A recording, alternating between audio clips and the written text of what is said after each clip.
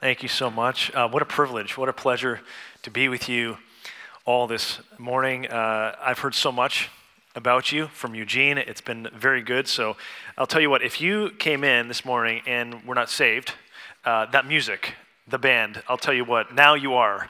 Now you know. That was outstanding. My goodness. Thank you so much, the musicians, singers. That was amazing. Just helping us all engage with Jesus. Eugene, thank you again for the invitation. It's a treat to be with you all this morning. Let me just say a bit about myself, because to every speaker, there's a biography. And as I share with you in these next few moments, it's helpful for you to know just something of who I am, who this guy is in front of you, who's sort of giving you some information, hopefully pushing you towards Jesus in all of this. If I were to give two words that describe in just who I am, I'd use one word, encounter, and another word, grace. Encounter and grace.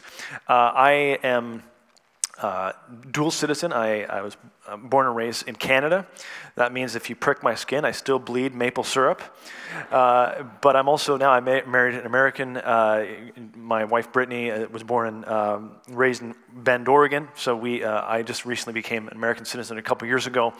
But more than that, I grew up in a Christian home. But what's interesting about that is that doesn't, as you well know, that doesn't necessarily mean I was a Christian or I knew Jesus. It was in my early high school years where I started asking what philosophers called the ultimate questions. Questions of meaning, questions of significance, questions like, why do I matter? What will satisfy me? And now, of course, I wasn't asking it, say, in those sophisticated types of ways, but I was asking still those questions. And in that searching, a friend of mine invited me to a youth group. Now, I knew what youth groups look like, the songs you sing and the whatever happens at youth group. I knew all those things, but this one particular evening was different. Because when it came to the point during the night where you sang songs, I remember looking around at all the people, some of whom were my peers, and they were singing as if God was in the room. And to that point, I had never noticed that. Because when I sang songs, I was singing about God, but not to Him. And there's a vast difference between singing to God and singing about Him. When you sing to Him, it has with it the idea that God is real, that you're interacting with, that you're engaging with Him. And in that moment, I was struck with the reality that God is real. And I encountered Him. And it was weeks later when I committed my life to following Jesus, and that's really that set me on a path of communicating the beauty and attractiveness of Jesus, both here and also further afield. So that's one word, encounter. But the other word is grace. Grace, in shorthand version, is unmerited love, unmerited favor. And grace so much sums up who I was, but also who I've become in Christ. And one story sums this up. Years ago, so a couple years after I committed my life to Jesus, I went on a mission trip. So I lived close to Toronto, Canada, and we went to Quebec, Canada, the French-speaking province of Canada. And it was a 2-week mission trip. And for mission trips, if you've ever been on a mission trip or any kind of even maybe a humanitarian aid trip, you use different ways by which you raise funds. You can write friends, you can write family. And in this case, at this particular church I was at, we had one mechanism by which we sold chocolate bars. Okay? Now just bear with me. This is going to have meaning in the story. But anyway, all of us on the mission trip, we were given boxes of chocolate bars to sell, and the more we sold, the more money we would raise towards the food and lodging costs that we would incur on this mission trip. Well, I bumped into a challenge because, you see, I like chocolate. And I started eating the chocolate bars instead of selling the chocolate bars for this trip. And I ate my way through most of the box of chocolate bars I was given to sell for this mission trip. And now I raised funds otherwise too. Through family and friends, I went door to door in my neighborhood asking for help to go on this mission trip. And I was able to raise all the funds, but I still had eaten my way through the chocolate bars and never paid the money back. Now, I know what you're thinking. I know what some of you are thinking right now. Hold on. So, Nathan, you not only stole, which is first strike. Second strike is you stole from the church.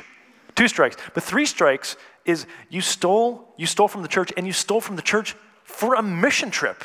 I mean, come on. Now, that's just telling you something of who I was. Anyway, we go to the mission trip, and halfway through this mission trip, the guilt is eating away at me. And so I talked to my pastor, and I said, Pastor Dave, I need to meet with you. We need to talk. So we talk, and I felt it was very apropos because we were staying at a monastery. So here I am confessing to my pastor in a monastery. So we were in this monastery, and we step outside on the patio out of our living space there, and I talked to him, and he said, Nathan, what do you want to talk about? And I said, look, I have to tell you something very serious. I don't know how to say this, but you know those chocolate bars that we used to raise money for the trip? He said, yes, yeah, of course. Well, I ate the whole box, and I never paid the money back. And I'll tell you, as funny as it sounds now, it was equally just guilty. I felt it was just completely eating me up. And I was expecting him to say, whatever, like fill in the blank for like how I could be shamed or embarrassed in that moment. Like, Nathan, we're going to have to take you, maybe tomorrow morning during the team meeting, you just tell the team what you've done. And I was expecting all of that, and I just said, I'm really sorry for all this. I don't know what to do, but I had to confess to you just this. It's wrong, and there it is. And he said to me, Nathan, we don't need to tell anybody about this. I forgive you. You need to pay all the money back to the church. But why don't we just pray that God helps you to never do that again and that he cleans you of that. But we don't need to tell anybody about that. I forgive you. And we'll pray that right now God forgives you for this. And I'll tell you that, for some of you might be thinking, this is really odd. I mean, we have a guest speaker on a Sunday, and he's telling us a story about stealing chocolate bars. How does this bear relevance to life today? Well, for me, it's sort of just getting you inside sort of my life, because that moment actually was profoundly formative in that seeing the embodied expression of Jesus, where actually I could have been shamed. He would have been okay in saying, look, you need to tell your friends about this. You need to tell the whole team what you've done. Instead, he says, no, actually, we can do business with God right here. And that shaped me profoundly. And so much of those two words, encounter and grace, are not actually my story. They're actually our story. They're stories of people who actually engage with God. We encounter him. And we also receive that unmerited love, unmerited favor that God gives to us. So that's a bit of who I am. Now, as we look at we're going to look into a passage of Scripture, one of the infancy narratives, one of the stories that describes how Jesus comes into this world. So if you have your Bibles, if digital device or hard copy, I think we'll have it on the screen too. We're going to look at Matthew chapter 2. Matthew chapter 2, starting in verse 1. Matthew chapter 2, starting in verse 1. I'll start reading here. After Jesus was born in Bethlehem in Judea, during the time of King Herod, Magi from the east came to Jerusalem and asked, "Where is the one who has been born King of the Jews? We saw his star when it rose and have come to worship him." When King Herod heard this, he was disturbed, and all Jerusalem with him. When he had called together all the people's chief priests and teachers of the law, he asked them where the Messiah was to be born. "In Bethlehem, in Judea," they replied, "for this is what the prophet has written.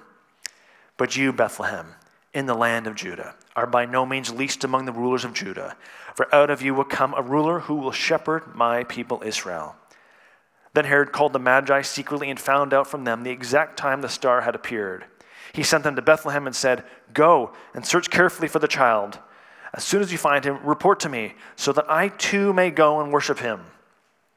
After they heard the king, they went on their way, and the star they had seen when it rose went ahead of them until it stopped over the place where the child was. When they saw the star, they were overjoyed. On coming to the house, they saw the child with his mother, Mary, and they bowed down and worshipped him. Then they opened their treasures and presented him with gifts of gold, frankincense, and myrrh. And having been warned in a dream not to go back to Herod, they returned to their country by another route. Let's pray. Father, in these next few moments, I pray that you would help us to hear from you. I pray that these moments would truly be formative for us. Give us eyes to see you at work, see the truth, the power, beauty of the gospel, but also to hear you speak to our hearts and minds. Come by your Spirit and work in our hearts today, Lord. In your name. Amen. So I want to take a close look at that passage we just read, and I want to zoom in on one question. And the question is, how can we find hope in this Christmas story? Hope for today, hope in the grind of life, in our marriages, in our families, in our relationships, in maybe at school, college, at work, with our colleagues. How does this story speak hope into our everyday lives? And to give you a bit of a roadmap, we'll first just look at the contextual contours of this passage, because the context really fills in the meaning. And then we're going to just come back and zoom in on that question. How does this passage give us hope for today? So first, the context. Verse 1, we start with Jesus. Jesus has been born in Bethlehem. That's the starting point of this story. And that's important because for the original listeners, that would not just have meant, okay, here's a marker, Jesus Christ has been born. More than that, it meant for them, waiting is over. Because for the Jewish community, they had not been just waiting years. They had been waiting hundreds of years for the Messiah. And now for the original listeners, when they hear that Jesus has been born, they see the waiting is over. He has come. But more than that, it was painful waiting. Because their life, as they knew it, had been marked by oppression, by different empires, by the Persian Empire, by the Greek Empire, and then now, when we see Jesus coming to earth, the Roman Empire, under which Herod, known as Herod the Great, was ruling. Now, we should just stop there, because those are the first descriptions we find in verse 1. Jesus was born in Bethlehem, point 1, in Judea during the time of King Herod. Now, who is King Herod? It's important to understand just something of who this man was. To help us make sense of how people lived. What was their attitude towards life? What actually weighed on them? What was the ambient noise in their world? Herod, known as Herod the Great, one scholar put it like this: he was both brilliant and brutal. He was very complex. He was racially an Arab, religiously Jewish, culturally Greek, politically Roman, very complex. And he was known for two things. One, his extensive building projects, notably the temple in Jerusalem, but also cruelty. Not a great thing to be known for. But that is some of the makeup of this very complex guy we know as Herod the Great. So leading up to Jesus coming to earth, you have this waiting, but it's not just waiting, it's pregnant with painful waiting, oppression. And then we see that there's cruelty and violence, the markers of this ruler named Herod, but also fear. If you look, as was read for us earlier, at the beginning of the service, Luke 1, if you look at Luke 1, but also Matthew 1, the two spots that we see the early days, the birth of Jesus, known as the infancy narratives, you see that when the angel Gabriel comes to Joseph, the father of Jesus, and then, the angel Gabriel appears to Mary, but then the angel of the Lord appears to Joseph. Both accounts, when the angels are telling Mary and Joseph about Jesus, both times they say, do not be afraid. Which is interesting because for us we think, hey, why would you say this is great news? We have a Messiah coming. The waiting is over. The tumult is over. We now have him. That's not what's going on, though. Why would the angel say, don't be afraid? The answer is because there is enormous fear in all of this. They are afraid. They're troubled. Mary is troubled. Joseph is troubled. They don't know. It's extremely troubling times for them. And that could be a whole thing going into what made that so fearful. But at the very least, we know that that's part of it, that there was fear in all this. So what's making up the experiences, the emotions and thoughts in the time leading up to Jesus? Waiting, pain, tumult, oppression, violence, fear. So why are these details important? Well, these details are important to know because the more we look into the details, the contextual details of when Jesus arrives, we see that actually we live in strikingly similar times. Where when we look across the globe, we know about wars taking place. This is not something we need to think about too much. We know it's happening. There's unrest near and far in our cities. Tumult, tension, turmoil. And if we're honest, some of us, many of us, feel afraid at times. And if nothing else, the context of this story tells us that when God comes to earth, when God becomes flesh in a hostile world. Things are not clean. They're not made out really clean. It's not as though Jesus was born and he came to the Ritz-Carlton Bethlehem. There was no space. There was no space for him. It was incredibly tumultuous times, and that is the context into which Jesus comes. So let's move along here in the contextual details. We see that in verses 1 and 2, Magi from the east come to Jerusalem looking for one, quote, who has been born king of the Jews. Let's just stop there for a moment. Who are the Magi? Well, they are a group combination of people who studied astrology, but also priests, which is interesting. But they were, I think the shorthand version is, they were a combination of political and religious people. They had influence in those two spaces. Prominent roles too. And one guy by the name of Ken Bailey, who was sadly passed away just a few years ago, he was a great scholar. He wrote a book called Jesus Through Middle Eastern Eyes. He goes even more specific in saying that actually these guys were Gentile Arabs. Mostly because he says when they brought frankincense and myrrh, those were harvested from trees that grew in southern Arabia. Now, don't want to get lost in the weeds here because that's like going like way into the weeds here. But the important point there is, because one of the questions, why is that important? It's important because Gentile Arabs, translation, not Jewish people, come to see the Jewish Messiah, and they're actually welcome there.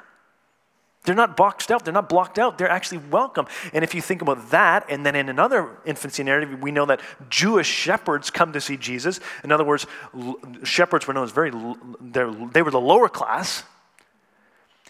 One point we glean here is if Gentile Arabs can come and see Jesus, and then also we know that Jewish shepherds can come, that tells us that actually no matter what class you are from, no matter what race, no matter what ethnicity you're from, everyone can get in on Jesus. Jesus is for everyone. That tells us something about the Magi, but also more than that, what the Magi tell us about Jesus. So we move along here. King Herod finds out about the wise men coming from the east to see the king of the Jews. He's not happy, obviously. He hears about this star guiding them. So Herod brings his advisors together to, he needs help. He needs to see, okay, how are we going to mitigate this? In other words, how are we going to eliminate this problem? And he runs into battle because he runs into a bit of trouble because instead of finding consolation and sort of counsel, he hears a passage that is prophesying what is going to come. They cite for him Micah 5, verse 2, verse 4, which tells him that, I could just imagine, his consultants, his advisors in the king chamber saying, look, king, we got a problem here. This has been an event that's been prophesied for years. So you're sort of up against it here. Got a problem. So it's not helpful news that he receives, but he takes it nonetheless. He gets in touch with the wise men. He sends them to Bethlehem with the idea that, look, go search for the child. Go search for the child, and actually when you find him, tell me, send word back to me so I may come and worship. Translation, get rid of him. He has no plan. He has no plan of worshiping Jesus. So the wise men are led by this star. They come to the place where Jesus is. They come and see Jesus with Mary. They bow down, they worship him. They open up their treasures, and they give him these gifts, gold, frankincense, and myrrh. So that's a whistle-stop contextual tour through this story. I want to come back to that focus question. How does all of this, how does this story breathe hope into your life today? to the everyday situations you might find yourselves in. The stress, maybe the questions you have, maybe the fatigue you have, maybe the crisis you have. How does the Christian story, how does the Christmas story we just read speak hope into your life? Let me share a few observations. First, this story reminds us that God's power, his supernatural power, can break into our world. If this story tells us nothing else, it tells that actually God can make that which is impossible, and he can actually make that thing possible. And there are different ways in which we see this working out in the story, but there are so many subplots, very dramatic subplots, not least the wise men, Herod, Jesus. But one point that is often overlooked is the star. This moving, this guiding star. And I want to suggest to you that in itself, this star is almost like a signpost. It's a signal to God's supernatural activity in your space and time, in your world. We see, as we look at the different verses, it's actually mentioned frequently. Verse 2, we saw the star when it rose. Verse 7, Herod inquires about the star. Verse 9, the star guides them to Jesus. Verse 10, they saw the star and were overjoyed. Now, this can lead to a much bigger question of, miracles. How do we know what miracle is? What makes up a miracle? And that's a message that I'm sure Eugene will give at some point. No pressure. But that's a whole other thing. But fundamental here to the story is that if you and I follow Jesus, if we commit our lives to Jesus, fundamental to believing in this God revealed in Jesus Christ is that he can act, he can intervene in our world. C.S. Lewis, in his book, The Miracles, he wrote these words, "But if we admit God, must we admit miracle? Indeed. Indeed, you have no security against it. That is the bargain. Theology says to you, in effect, admit God, and with him, the risk of a few miracles." Let me read that again. "But if we admit God, must we admit miracle? Indeed, indeed. You have no security against it. That is the bargain. Theology, in other words, the study of God, says to you, in effect, admit God, and with him, the risk of a few miracles." What is he saying? He's saying, look, if you actually believe in this God revealed to us in Jesus Christ, you actually throw that door wide open now for miracles to be possible. For God actually able to break into our lives, engage with us, invade our lives, act, speak, do the impossible. And this guiding star is just one symbol, signpost in the story telling us that actually God can act in supernatural ways in our natural world. Not least by pointing to, this star is pointing to the greater miracle of the incarnation, of God becoming human. Now for us today, practically, what does this look like? It actually reminds us that if we pray, or when we pray to God and call out to him for help, to calm our hearts, to save something that feels so incredibly lost, to heal and bring back something that is so fractured, what this means is that we're actually talking and engaging with a God who does that very thing. Because have you ever been in a situation when you're praying or talking to God and you think, man, this feels actually sort of useless? This story tells us actually, no, you're praying, God hears you. He can act. He can move in that situation. He can change the narrative. God's supernatural power can break into our world. That's one observation here. One other observation is that this story tells us God comes to us in our pain. Now, we've discussed already some of the details of this, of fear, of pain, of the anxiety, of the tumult, that sort of colors the context into which Jesus came. But you just think that there's a search going on for the Messiah. They've been waiting hundreds of years for the Messiah. And you've got to think that someone, if they're like you and I, Someone is asking the question, God, where are you in this? Where are you right now? Because we see in verse 2, they're on the search for the one born king of the Jews. Verse 4, the Messiah. Verse 6, ruler. Verse 6, shepherd. Translation, they are looking for God. They are looking for God. They're looking for God to help. They're saying, where are you, God? So what is the answer? What is the answer in this story? Where is God? Where are you, God? And the answer is, through this Christmas story, God is actually right in the middle of the situation. He actually places himself in the most vulnerable way possible. In weakness, in vulnerability, in risk. Just think of all the ways in which God could have come to this world.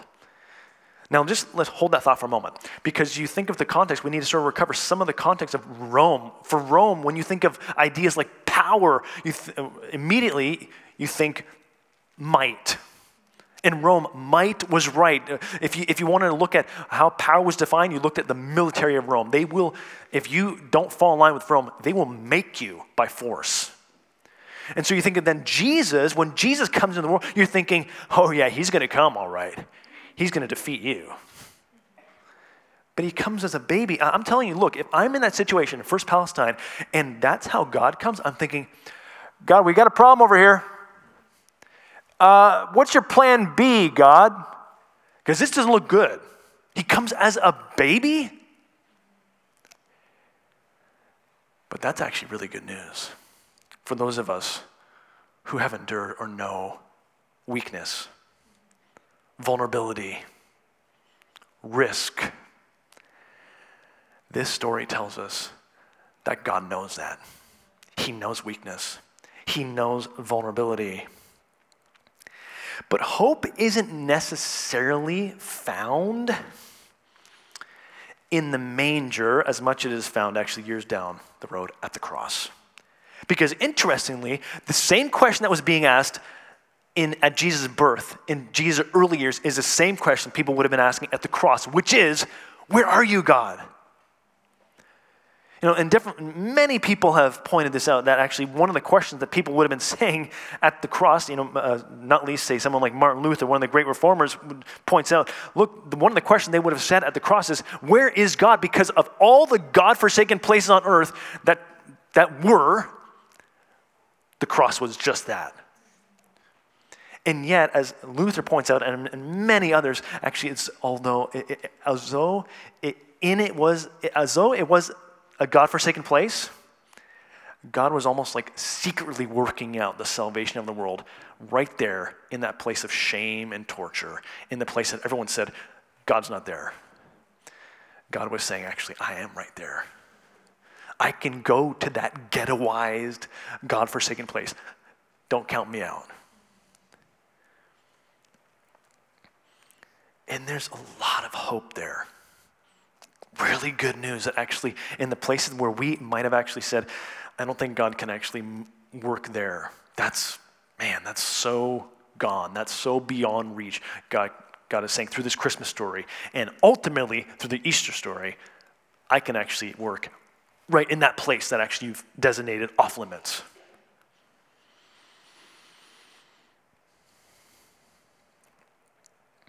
God works in places of pain.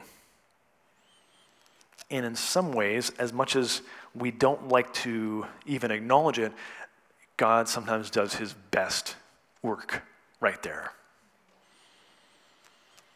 And trust me, just like you, I don't like the valleys like anyone else, but God does his best work right there. I was reminded of this, if you know, I was reminded of just by the story of a person named, her stage name was Nightbird. I don't know if any of you guys remember this artist, Nightbird. She became well known on this show, America's Got Talent. She struggled for years with cancer. I think it was 3 years battle with cancer. But during that battle with cancer, she wrote this poem, and a quasi-essay, short essay, called God is on the Bathroom Floor. And I want to read you an excerpt because it illustrates the point here of God working, ministering in our pain. This is what she writes. I spent 3 months propped against the wall. On nights that I could not sleep, I laid in the tub like an insect, staring at my reflection in the shower knob. I vomited until I was hollow. I rolled up under my robe on the tile. The bathroom floor became my place to hide, where I could scream and be ugly, where I could sob and spit and eventually doze off, happy to be asleep, even with my head on the toilet. I've had cancer 3 times now, and I've barely passed 30. There are times when I wonder what I must have done to deserve such a story.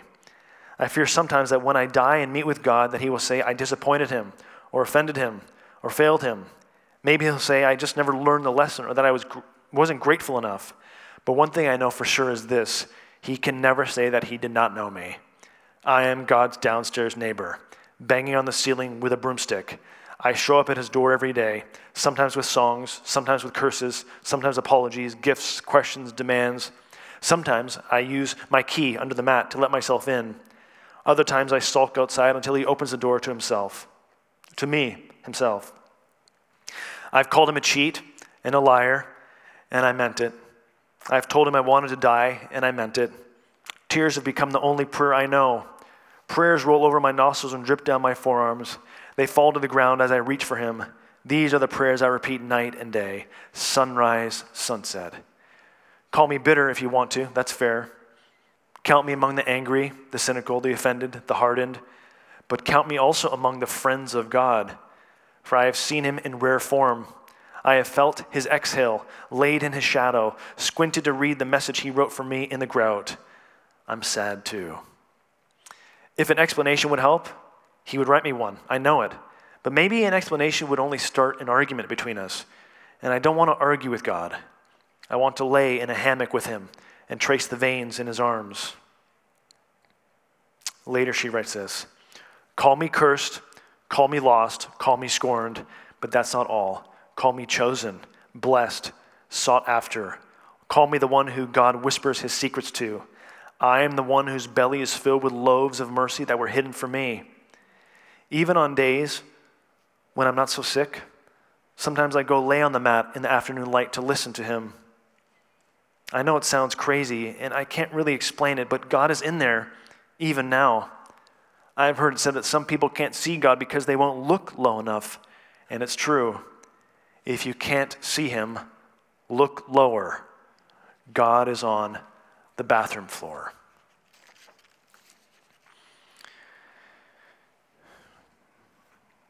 You see what she's saying? She's saying something, it's very weighty. This is weighty and heavy, but it's real. It's so much of the Christmas story that actually God is right there on the floor. If you don't find him, if you haven't found him, look lower. He's on the bathroom floor, right there with you. Years, much, going way back, a guy by the name of Edward Shalito wrote Jesus of the Scars, excerpt from his poem. He wrote, Lord Jesus, by thy scars we claim thy grace. If when the doors are shut, thou drawest near, only reveal those hands, that side of thine. We know today what wounds are. Have no fear. Show us thy scars. We know the countersign. The other gods were strong, but thou wast weak. They rode, but thou didst stumble to a throne. But to our wounds, only God's wounds can speak. And not a God has wounds, but thou alone. You see, God is on the bathroom floor. He's not looking up from a balcony. He's right there. He doesn't ask you, he doesn't just ask questions about wounds. He has wounds. And what's amazing is there is no other perspective, no other worldview, no other faith that actually will describe this kind of God who has wounds, who knows pain. The Christmas story, this Christmas story tells us that God enters into our pain. His power can break into our world. He knows our pain, but also from the story we see that Christ is king. Christ is king. Now, throughout the story, it becomes very clear who the king is, and that is Herod. He's ruling. He's trying to put the fire out of this person named the King of the Jews. And he has a very hard time, but what's interesting is you have a counter narrative. You have this one person who's named King, Herod the Great, but then you have another narrative that's emerging. And it's a story that happens with the wise men, and they come. The star leads them to Jesus. But when they come to Jesus, they bow and they worship him. Now that kind of action, it was a signal of devotion that was normally exclusive only for high-ranking people or a divine being. Now, we can go back and forth, and commentators and scholars talk about, did they really know what they were doing when they bowed down at Jesus' feet? We can go back on that, but whatever it is, they knew at least something of who this person was. Maybe not the fullness, but in that, maybe even just small, and seeing through a glass darkly, so to speak, lens, they knew that this was not just another baby. This was not just another child. There was something of God in this baby. But more than that, they're gifts. They bring gifts, and it's gold, frankincense, and myrrh, all gifts that were associated with royalty. Now, why would they have done this? Why would they be bowing down, worshiping, and giving this child these royal gifts? Did they know who he was? Did they know that this was God? In a way, we don't know. But we know that actually all that they did know of him, they surrendered all that they had to give, even in their incomplete knowledge of who Jesus was. It reminds me of a story years ago. I was in the Middle East speaking at a series of events with many of my colleagues there, and we were in one church. And after the services, one guy came to us. He was a pastor on staff there, but he also headed up an NGO. And I'll just leave this country unnamed. But the guy said, look, Nathan, we and a few of my colleagues, he said, look, I want to tell you the story about all the people that we're taking in. His NGO was taking in a lot of refugees from Iraq. Now, at the time, ISIS, if you know ISIS, sort of translation for terrorist thugs, they had taken over Iraq. And they were basically forcing people out who did not adhere to Islam. And he said, I want to tell you the story about a guy who owned a gold shop in Iraq who has come here. And he said, by the way, look, many of the people we're taking in here who are refugees, they have done very well in life. They're doctors, they're lawyers, they're engineers. And this guy, he owned a gold shop. I want to tell you about this guy. And so we're listening to him. He's got our undivided attention. And he said, ISIS came to this one guy's gold shop and made the ultimatum. Either you convert and you can stay. If you don't, then you have to leave, and you have 2 hours to get whatever you can get out of your gold shop here, and whatever you get, you keep. And whatever you don't get, we keep. So he has 2 hours, and he knows he's not going to convert. He's decided to actually stay a Christian. And so he scurries in his gold shop and gets as much as he can possibly get.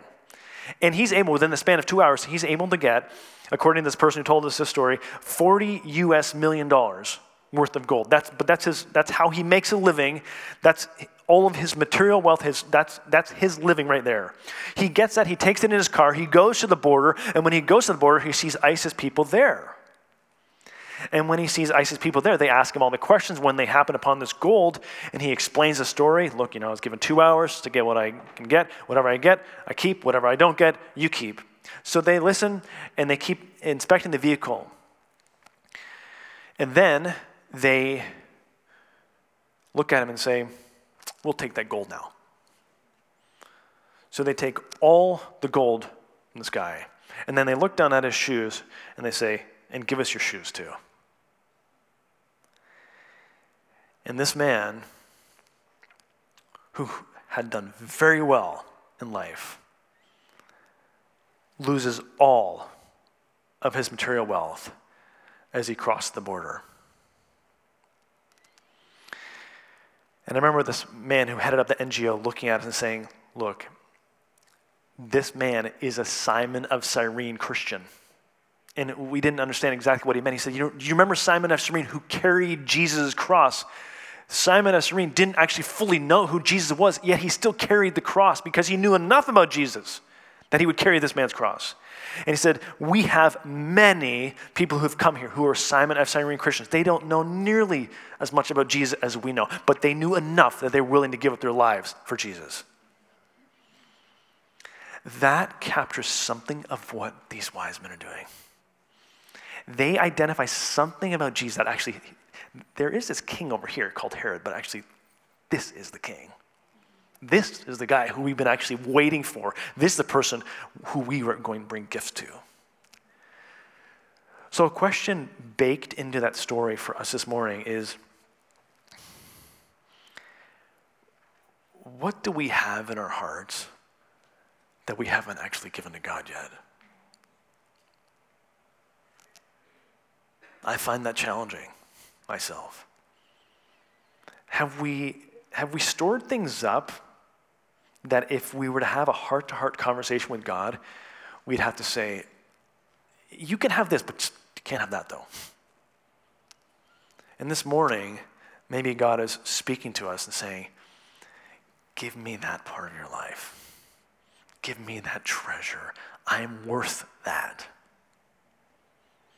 That's part of the story. What have we given to God?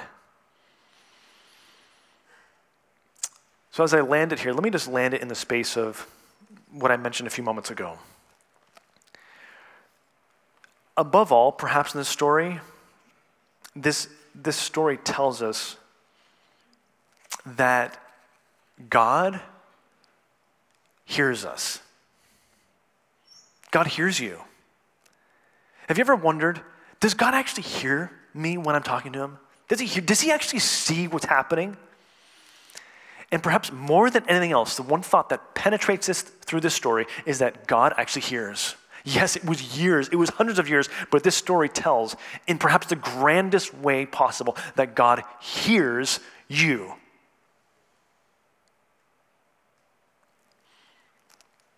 A story that I came upon just recently reminded me of this in a very poignant way, and I'll close with a story. The story is told by a person named J.S. Averill, writing in a British Christian publication just at the beginning of Advent. This is what she writes. On February 6th of this year, a heavily pregnant Afreya Abu Hadia, along with her husband and their 4 children, was awakened in the dark, early hours of the morning by a 7.8 magnitude earthquake, violently shaking their apartment building in Syria. Afreya and her husband gathered their children and made for the building's exit. However, just as they were nearing the door, the building collapsed upon them, crushing the entire family. Afreya, however, seems to have remained conscious for some hours because she did the unthinkable and delivered a baby girl while trapped beneath the rubble. Then, tragically, she died, and her baby was left alone, buried beneath a building in the middle of winter. After the earthquake, relatives and friends rushed to the ruins of the collapsed apartment building in order to try to rescue those who had been inside. As they dug through the debris, one of them reported hearing a voice from beneath the rubble. The rescuers followed the sound and eventually uncovered the baby, still attached to her mother by the umbilical cord. She was pulled from the wreckage of her house and family and sped to hospital, where she miraculously made a recovery and was adopted by her aunt and uncle, who gave her her mother's name. She was rescued because someone heard her voice.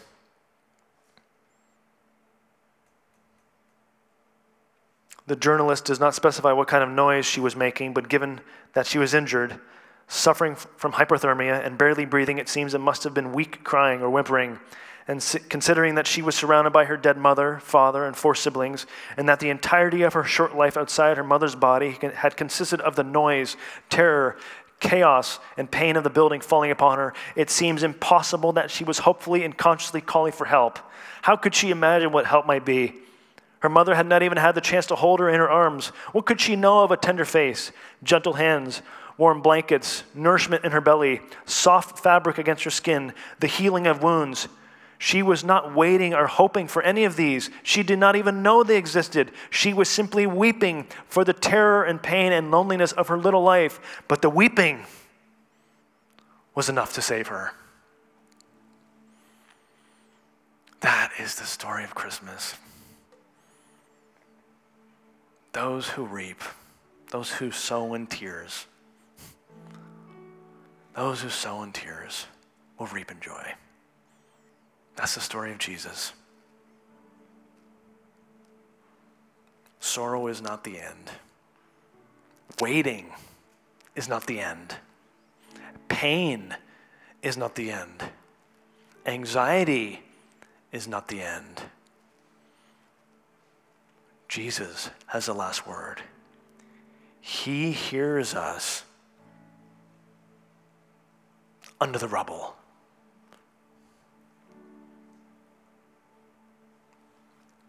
Do you know that power this morning? Do you know his saving power, his restorative power to take that which is dead and make it live again? That's the invitation of the story of God's power being able to break into our world, of God coming to us in our pain, that he actually is king, and that he hears us. That's good news. It's really good news. That's going to be able to get us through storms. Let's pray.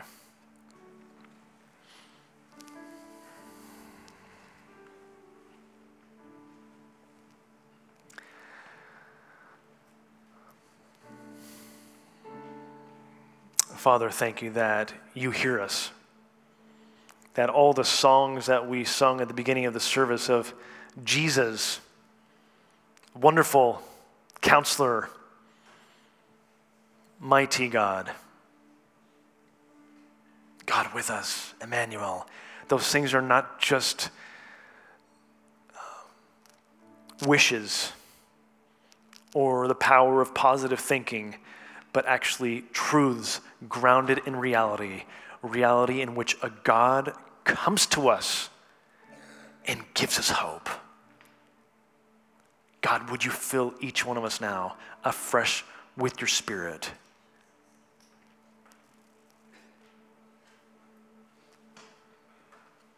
Fill us now, Lord. In your name, amen.